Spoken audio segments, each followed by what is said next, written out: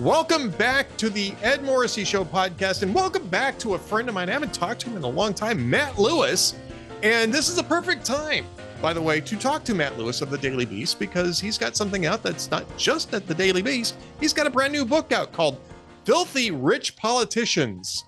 And what a time to be having this come out right in the middle of House hearings about a particular family of filthy rich politicians who operate 20 different LLCs and have money moving around all over the place. Matt, I'm sure that the book is not about that, because that would be a whole book unto itself. Yeah. But I mean, first off, congratulations on your new book.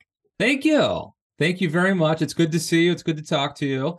And the Bidens do make an appearance, including Hunter. But you're right that they constitute a small percentage of the filthy rich politicians talked about in the book.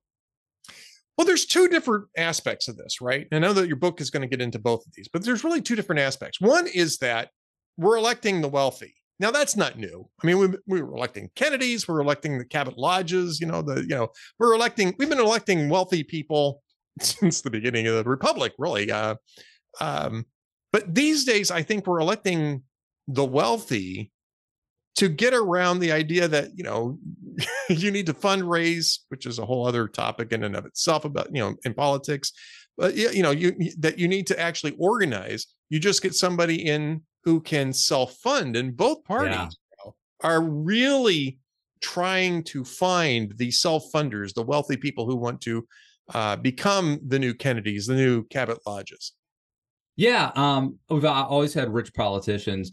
There is a difference, though, Ed, and part of the difference is in the past we had, rich presidents, maybe rich U.S. senators, but in recent years it has become the lowly House of Representatives, the lower chamber, that also has become filthy rich. And so now I think 2014 was the first time where the average member of Congress is a millionaire.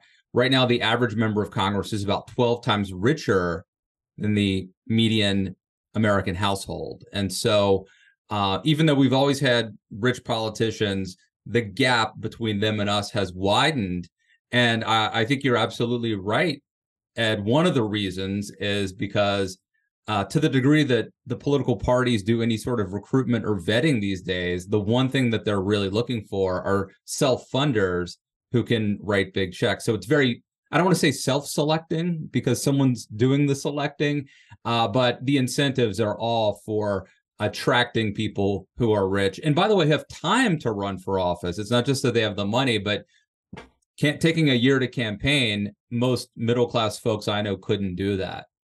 It's interesting. The distinction that you make here between the House and the Senate and the presidency is interesting, because the House has always been, the idea of the House has always been the populist branch, right? The House isn't a branch. The House is a chamber. It's a populist chamber, whereas the Senate was the club.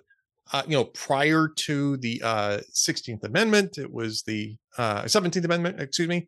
It was the state legislative club. And the state legislatures primarily sent people to the Senate club. Now it's popular. It's a popular vote, but it's been still a clubby sort of atmosphere in the Senate, whereas the House always really has had a different sort of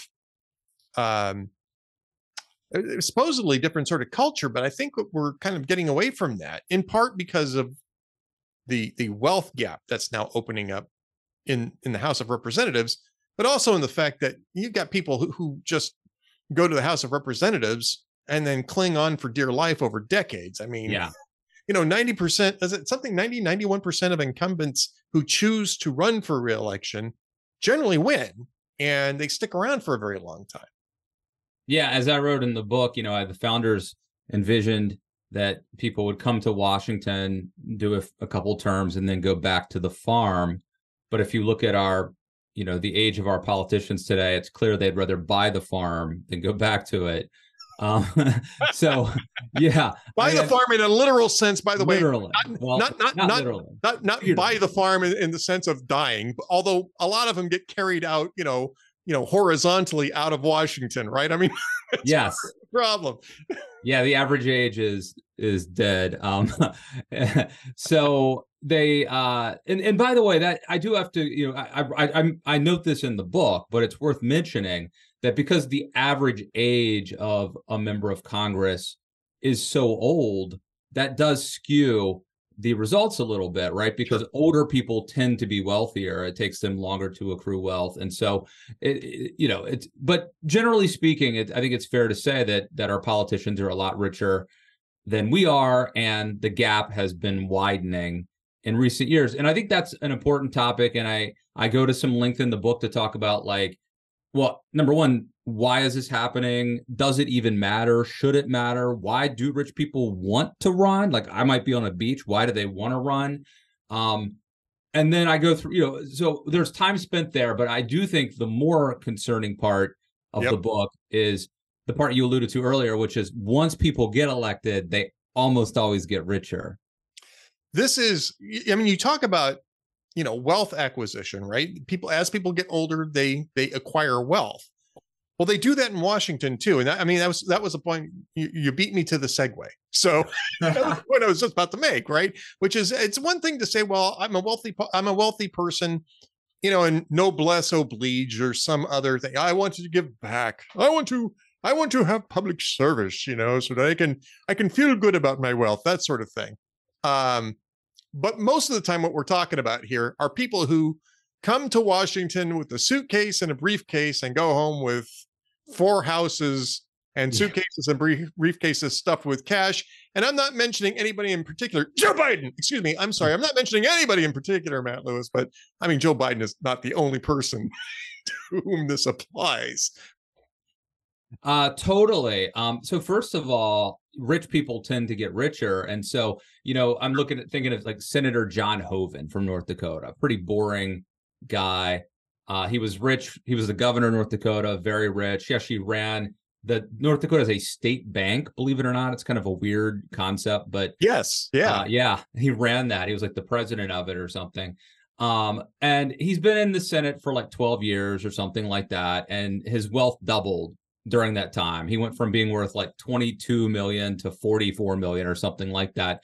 But that's a case where I think that the rich get richer and I don't think there's anything nefarious there. I think that when you have $22 million or whatever it was, and you invest it, there's interest, and you have real estate property that's accruing value, you're going to get richer. And again, we could talk about that, and we could talk about income inequality, and that's a conversation. But the worst part, I think, are people who are like trading on their positions to get rich, right? And so I think in the old days, it's kind of a quaint idea now. I'm sure it still happens, but in the old days, it would be like a politician would find out where they're going to build the highway, and then he would buy up all the property around the highway. And then, all of a sudden that property is worth way more money, like land speculation. Right. I think now insider trading is the new concern. And there are lots of examples, bipartisan examples of members of Congress, like apparently or seeming to use inside information to make bets on the stock market. Yeah. And I think that is a real concern. And actually, as your book's coming out, and you pointed this out to me, you've got a bipartisan effort in the Senate, which is unusual in and of itself, to deal with one particular aspect of this, which is that to bar, and this would encompass everybody in both the legislative and executive branches, to bar them from owning stock in individual companies. I mean, this is something we ran into with Donald Trump, right? He didn't want to put his assets in a blind trust, as most presidents have done over the last, few decades. There are I don't believe there are requirements for blind trusts in either the House or Senate.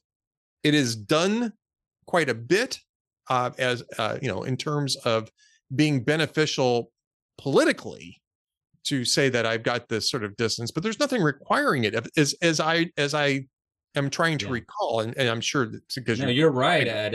And actually, until 2012, it wasn't even really illegal for them to engage in insider trading anyway.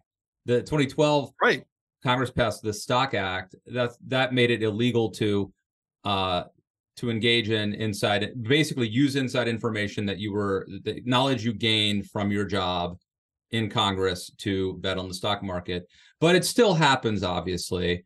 And so my book comes out on, it's most likely a coincidence, Ed. I'm sure it's a coincidence, but my book, maybe it's just fortuitous, but my book comes out on Tuesday, and I'm going everywhere I can talking about how we have to ban members of Congress from betting on the stock market. And then 24 hours later, this news broke that is it Senator Hawley and Gillibrand, I guess, are introducing this bill that would essentially do the same thing. I hope it passes. I'm all for it. Do you think, though, and here's the question I have for you on this. I haven't seen this bill yet. I'm going to take a look at it later. And I haven't read your book yet either. I want to make sure everybody understands that. I'm coming at this just the way that everybody else is coming at this, to find out about the book. And I'm pretty much sure what I'm going to do is get it on Audible and listen to it in the car on my vacation, which starts next week. But how solid do you think this is? Because, the Stock Act was supposed to put an end to some of this stuff too. And I don't think it really did. And there's been some criticism, I guess you can say. I don't want to say accusation, but there's been some criticism of the previous efforts by saying it's basically toothless. And all it is just a way of sort of deflecting attention away from the wealth acquisition that's still going on regardless. Saying if it's not the congressperson who's doing it, it's their spouse or their son or daughter and that sort of thing. And there was one famous case, and I can't remember the person's name. There was a House Republican from New York who ended up getting prosecuted because he was passing along these tips. But yeah, but his information was not. He's the only guy, by the way, who actually got in trouble, and his information was actually not gleaned from his job. He also sat he had been like a board of director of a company. This is my understanding. That's where he got his information. Did not even come from his job as a congressman. But I could tell you some stories about Nancy Pelosi that I think are very sketchy and swampy. I could tell you a story about Richard Burr that is arguably even more concerning because it was about kind of profiting off of the COVID-19 pandemic. I remember when that came up. Yes. Yeah. So, and I don't know if you know this part, Ed, but not only did Burr, who was the chairman of the Intelligence Committee, who was privy to a lot of inside information that even normal members of Congress might not have, classified documents and briefings and all that, not only did he dump his stock in things like Wyndham Hotels before most Americans realized how bad the pandemic was going to be, but he called his brother-in-law. And within 1 minute of hanging up the phone with his brother-in-law calls his broker and dumps his stocks.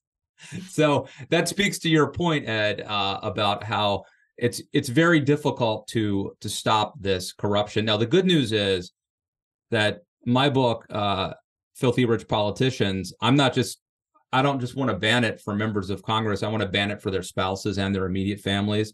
And this bill that's being introduced does all of that and goes even further, banning congressional staffers from engaging in individual stock trading. And both of us, their bill and my book, would allow mutual funds, which would be, that would still be fine, of course. Well, it's because you don't. If you're buying into a mutual fund, you're not actively trading.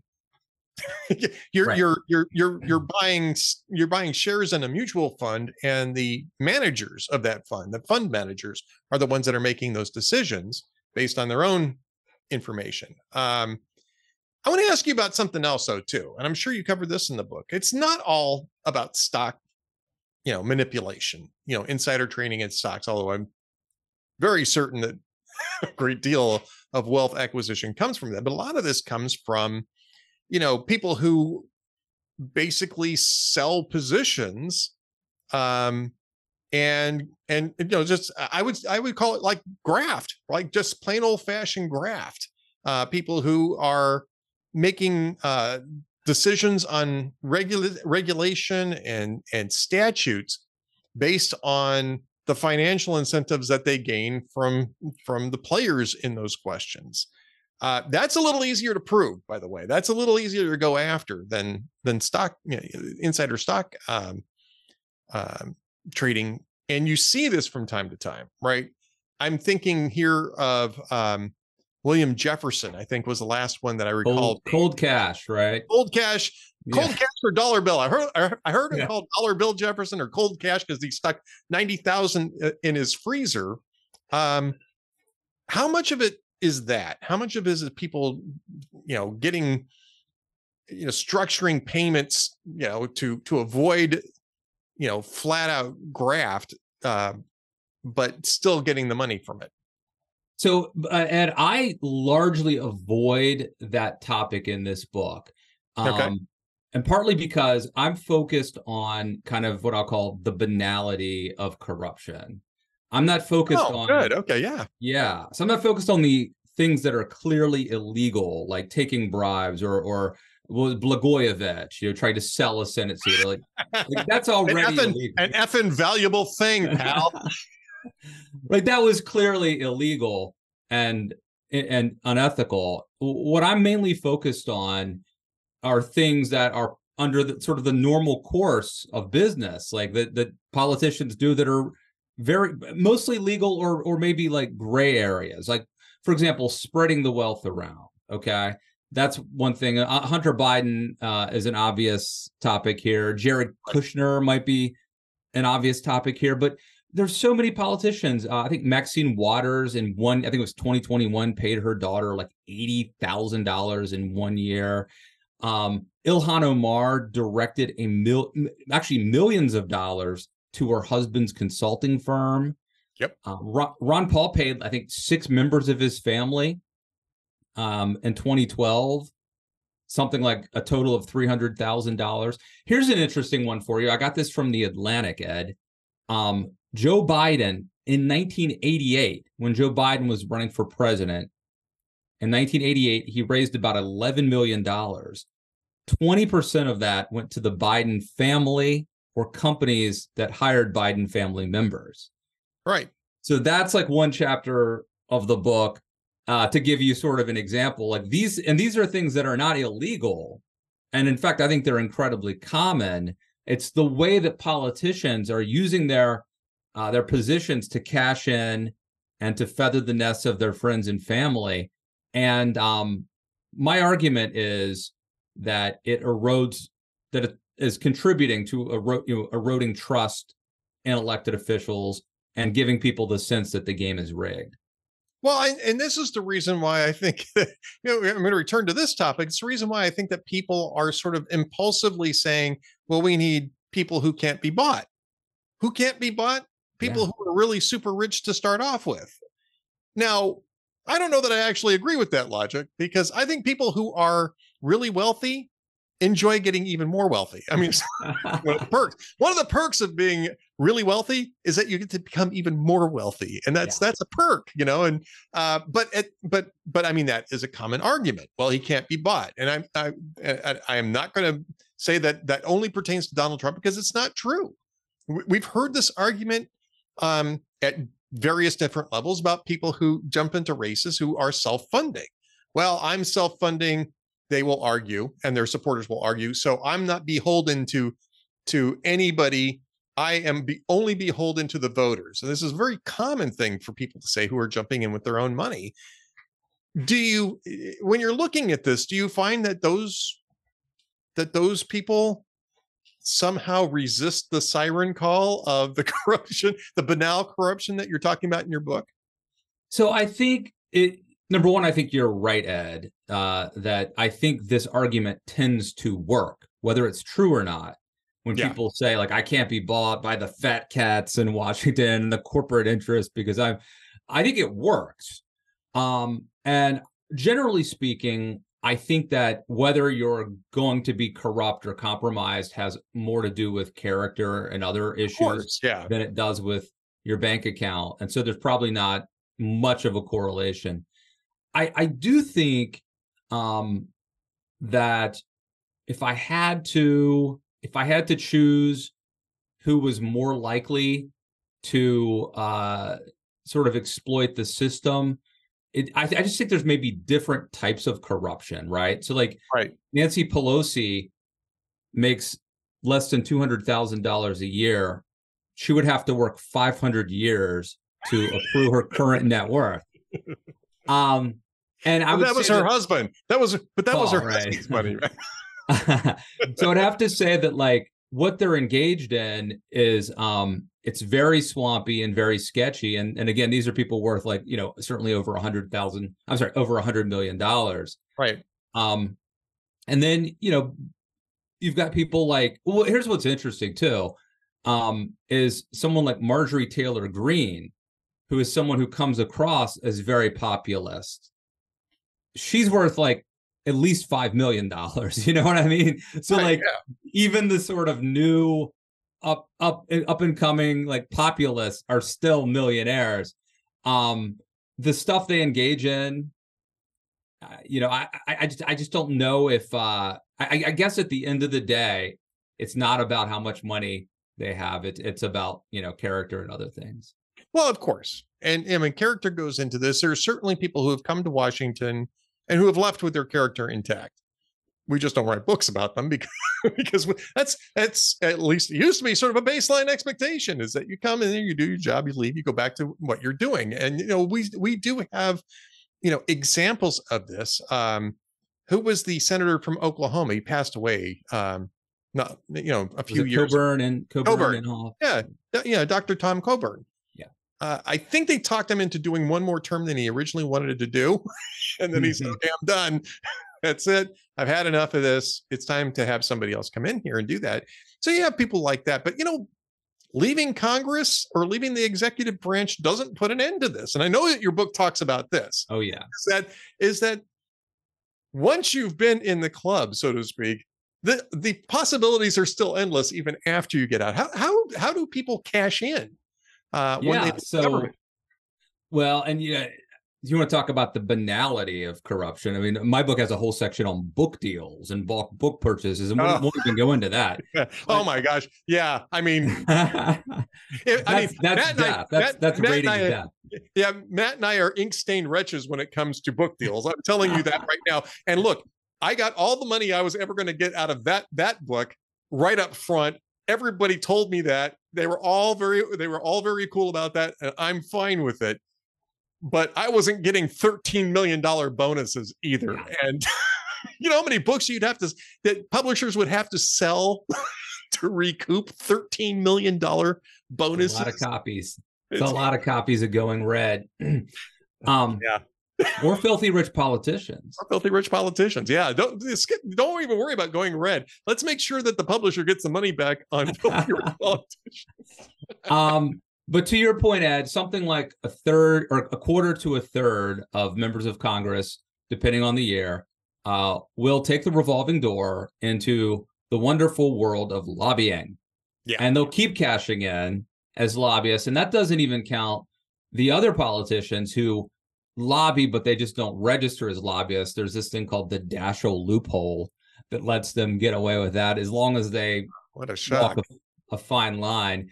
Then you've got the foundations, right? Like the Clinton Foundation, but other people, you know, former congressmen can start foundations. You can keep the gig sort of going, the graft going that way. And then you can also, you know, I don't know if you remember this, Ed, or if you knew this, but it used to be up until 1991 is when I think it was grandfathered out. But members of Congress used to be able to keep their war chest.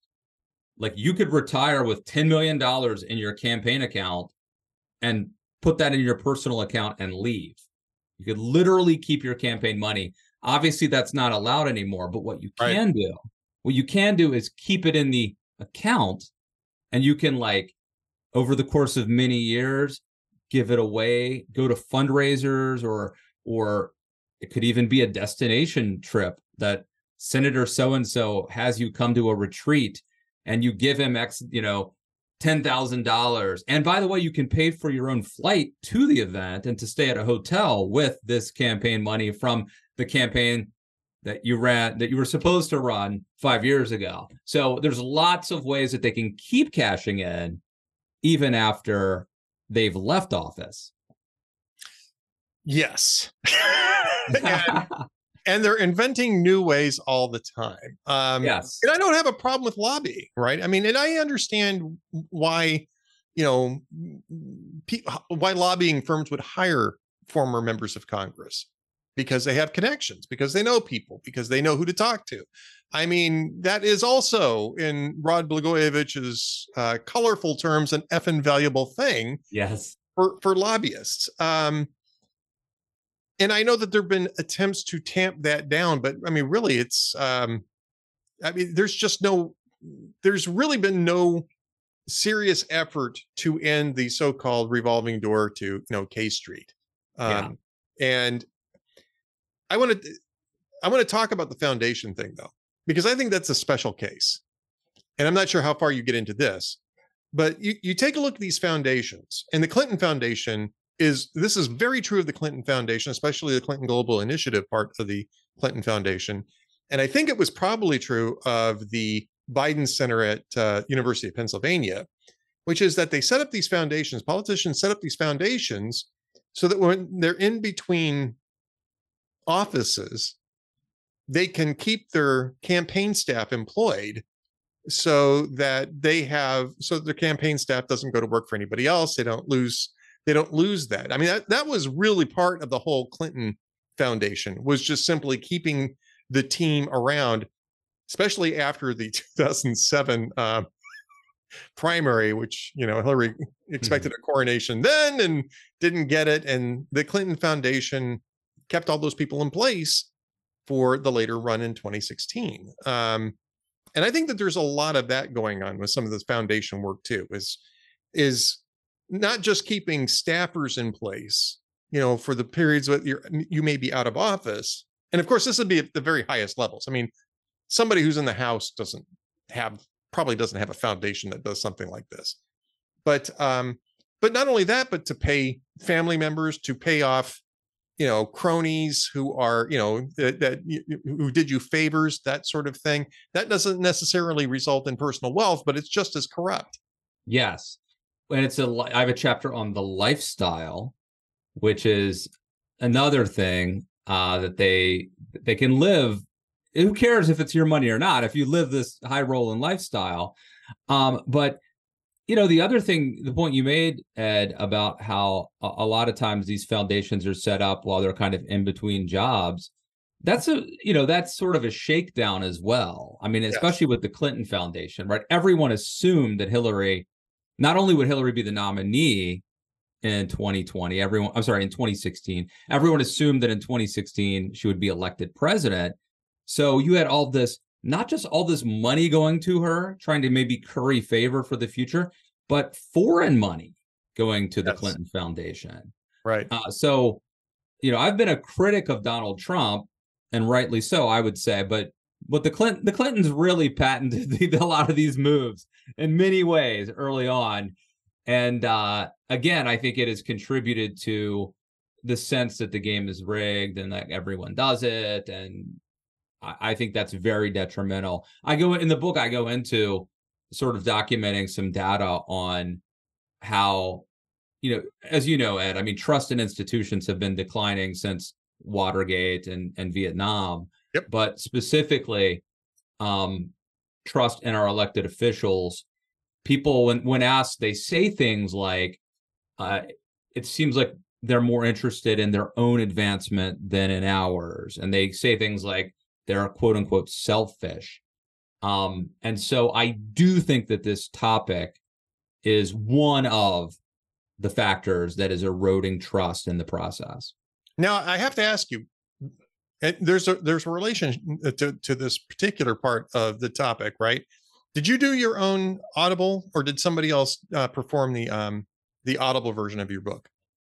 So my book in 2016, Too Dumb to Fail, I recorded it. And Ed, there's never been anything more brutal in my life than recording an audiobook. It is so hard. And maybe it's just me with my voice.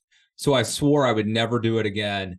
So there is a voice actor. No, I can tell you, I've heard positive things so far. I've been hearing positive feedback from people who are listening to it, which I'm happy. I'm happy that they are. The reason why I asked that is, the lifestyles portion of this really should be done in a Robin Leach accent, right? I love it. The Clinton Foundation. It's enormous. It's enormous. It's global, baby. No, that is so good. I did my own. We should have talked a month ago, and I could have made that happen. Well, now everybody be thinking it, right? But I'm going to be thinking it when I play through that. I'm going to be sitting there, and my wife will be trapped in the car with me while I repeat everything in a very bad Robin Leach. I should add, but yeah, I did my own. I recorded my own book too, and I know exactly what you mean. I actually had a really great producer for that. It was a local guy in St. Paul, and it was a lot of fun. And so I didn't mind it so much. But yes, it is tedious work, and it goes on forever. The cool thing is, it's refreshing your memory of what you wrote 6 months ago in advance of going out to talk about the book. Right. B, if there's a mistake, you as the author can change it in the audiobook, whereas the actors do not have the authority to do that. But man, it's grueling. A lot of hot tea and honey and lemon are required. It takes days to do. If you make a mistake, you got to start over at least the paragraph or the sentence. Oh yeah. And then the other thing is, I didn't realize how many foreign words and references we make that I don't actually know how to pronounce, I had a section, I was talking about the French Revolution, and I was mentioning some of the revolutionaries. I'm like, I do not know how to pronounce this name. I mean, I know Robespierre, but you know what I mean. Right. Yes. And no, I totally get that. I was just writing about, places in America, and there were a couple of place names that I had to go back and look up to make sure I didn't screw up. I got to tell you though, the most painful part of doing it for me was going through my text and realizing I'd made a mistake and it was too late to correct it. Yes. And it was like, they were minor. They were very minor mistakes, but it's like, oh my God, did I really? I mean, like a grammatical error. Trust me. I feel your pain. And then and what happens is no one will tell, once you start promoting the book, then people will come tell you too, where were you 6 months ago? Well, no one knew about it. And then their development. So for example, when I was writing this book, Ron DeSantis was only worth $300,000. Then he wrote a book and now he's a millionaire. And so my book is wrong. I say that he's not, but he is. So what are you going to do? Yeah. Yeah, and honestly, I guess I'll wrap up on this. And this is really specific, right? So, but I'm not trying to give away the story here. My feeling is that Barack Obama came to the Senate already starting to make money on his book. His first book was a legit literary success. His second book was terrible. The Audacity of Hope. Dreams from My Father was actually it was a literary success. It was very well received. The Audacity of Hope was a campaign book, and it was this stupid sing-songy thing. I tried listening about halfway through the book, and I just can't stand this any longer. His money was you could see where his money was coming from pretty well. I don't know that he was in the Senate long enough to cash in on this stuff. So almost all of his stuff came from book deals. Now he's making it from, Netflix deals and development deals and that type of stuff now that he's out of office. I mean, what did you find out about the Obamas? I mean, do you think that the Obamas were maybe cleaner on this particular point than some other people, or do you think that they were playing the same games? Yes, I think they were cleaner in the sense that I don't think that there was as much, it's like no drama Obama. He got the job done. He made a lot of money. There's the Netflix deal. There's some hypocrisy, right? During the COVID, I think he had what was it, his 60th birthday or 65th? Some big birthday during COVID. At the Hamptons or Sag Harbor or something, or Martha's Vineyard, probably, right? Martha's Vineyard. Yeah, I really pissed off everybody at Martha's Vineyard. Yeah. So, I mean, there's hypocrisy, and there's like, he cashed in on book deals and Netflix, but it seems transparent, and so there's not, there's not a lot of Obama stuff in the book. Right. I wouldn't have expected it, because again, I think most of that stuff was pretty. I mean, certainly we can also talk about the huge book advances that these guys got as they're exiting office, but they were exiting office, and unlike the Clintons, nobody thought that these guys were going to run for office again. I know people talk about, oh, Michelle Obama will run for president. Michelle Obama has no interest in this. If she wanted to run for president, she would have done it, 3 years ago. She would have done it, definitely 3 years ago. That's not on the plate for them.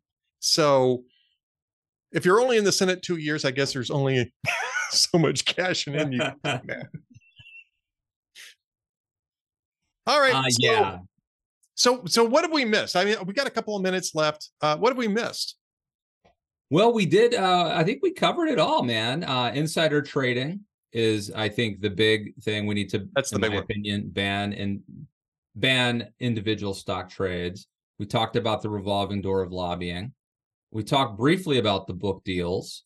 We talked about spreading the wealth around. Like, so I would ban hiring families on campaigns and congressional offices. You could volunteer, obviously. I'm now in favor of term limits, which is something I used to oppose, but I've kind of come around on that issue. I think that would at least kind of mitigate the damage that a politician could do over the course of decades of making money. But basically, I think, the book, if you look at the subtitle, it talks about, the swamp creatures and the ruling class and all that. And I think there is, kind of a salacious side of this book where you can look at, like, I talk about like how rich, how the Darrell Issa went from being an alleged car thief to making his money starting a car alarm business, So there's a lot of stories like that in the book about, and some of them are kind of not even salacious. Like, there's a guy named Kevin Hearn. I don't know if you know who he is. They call him the Mick Congressman. He started off working at a McDonald's. He saved enough money to buy a McDonald's, and now he's one of the richest members of. He owns multiple McDonald's franchises, raises all of his money from McDonald's managers or owners, franchisees, and he's now one of the richest members of Congress. He's a Republican from Oklahoma, and I kind of see that as like an inspiring story, actually. So it's not all negative, but at the end of the day. And the other thing I'll say is I tried to, as I was writing this book, PJ O'Rourke, whom I really admired, passed away. And, I'll never try to be or pretend to be as funny as PJ, but I did go out of my way to try to make it as fun and as funny and light while talking about a serious topic. And so hopefully, as you're listening, as you're driving to Minnesota, you betcha, that will... I even though it's not going to be my voice, I'm hoping that there'll be a little humor injected into a pretty serious topic. Well, I'm looking forward to that. I'm also looking forward to your next book, Completely Honest Politicians in America, a 3-page pamphlet that'll be coming out from that'll be Matt Lewis's next project. Can't wait to see what kind of a book advance you get for that one. But we'll read this one first. And Filthy Rich Politicians is the book, and The Swamp Creatures, Latte Liberals, and Ruling Class Elites Cashing In on America is the subtitle of that. You can get it at Amazon. You can get it at Kindle, an audiobook. You can get it hardcover. You can get it an audio CD for anybody who still does that.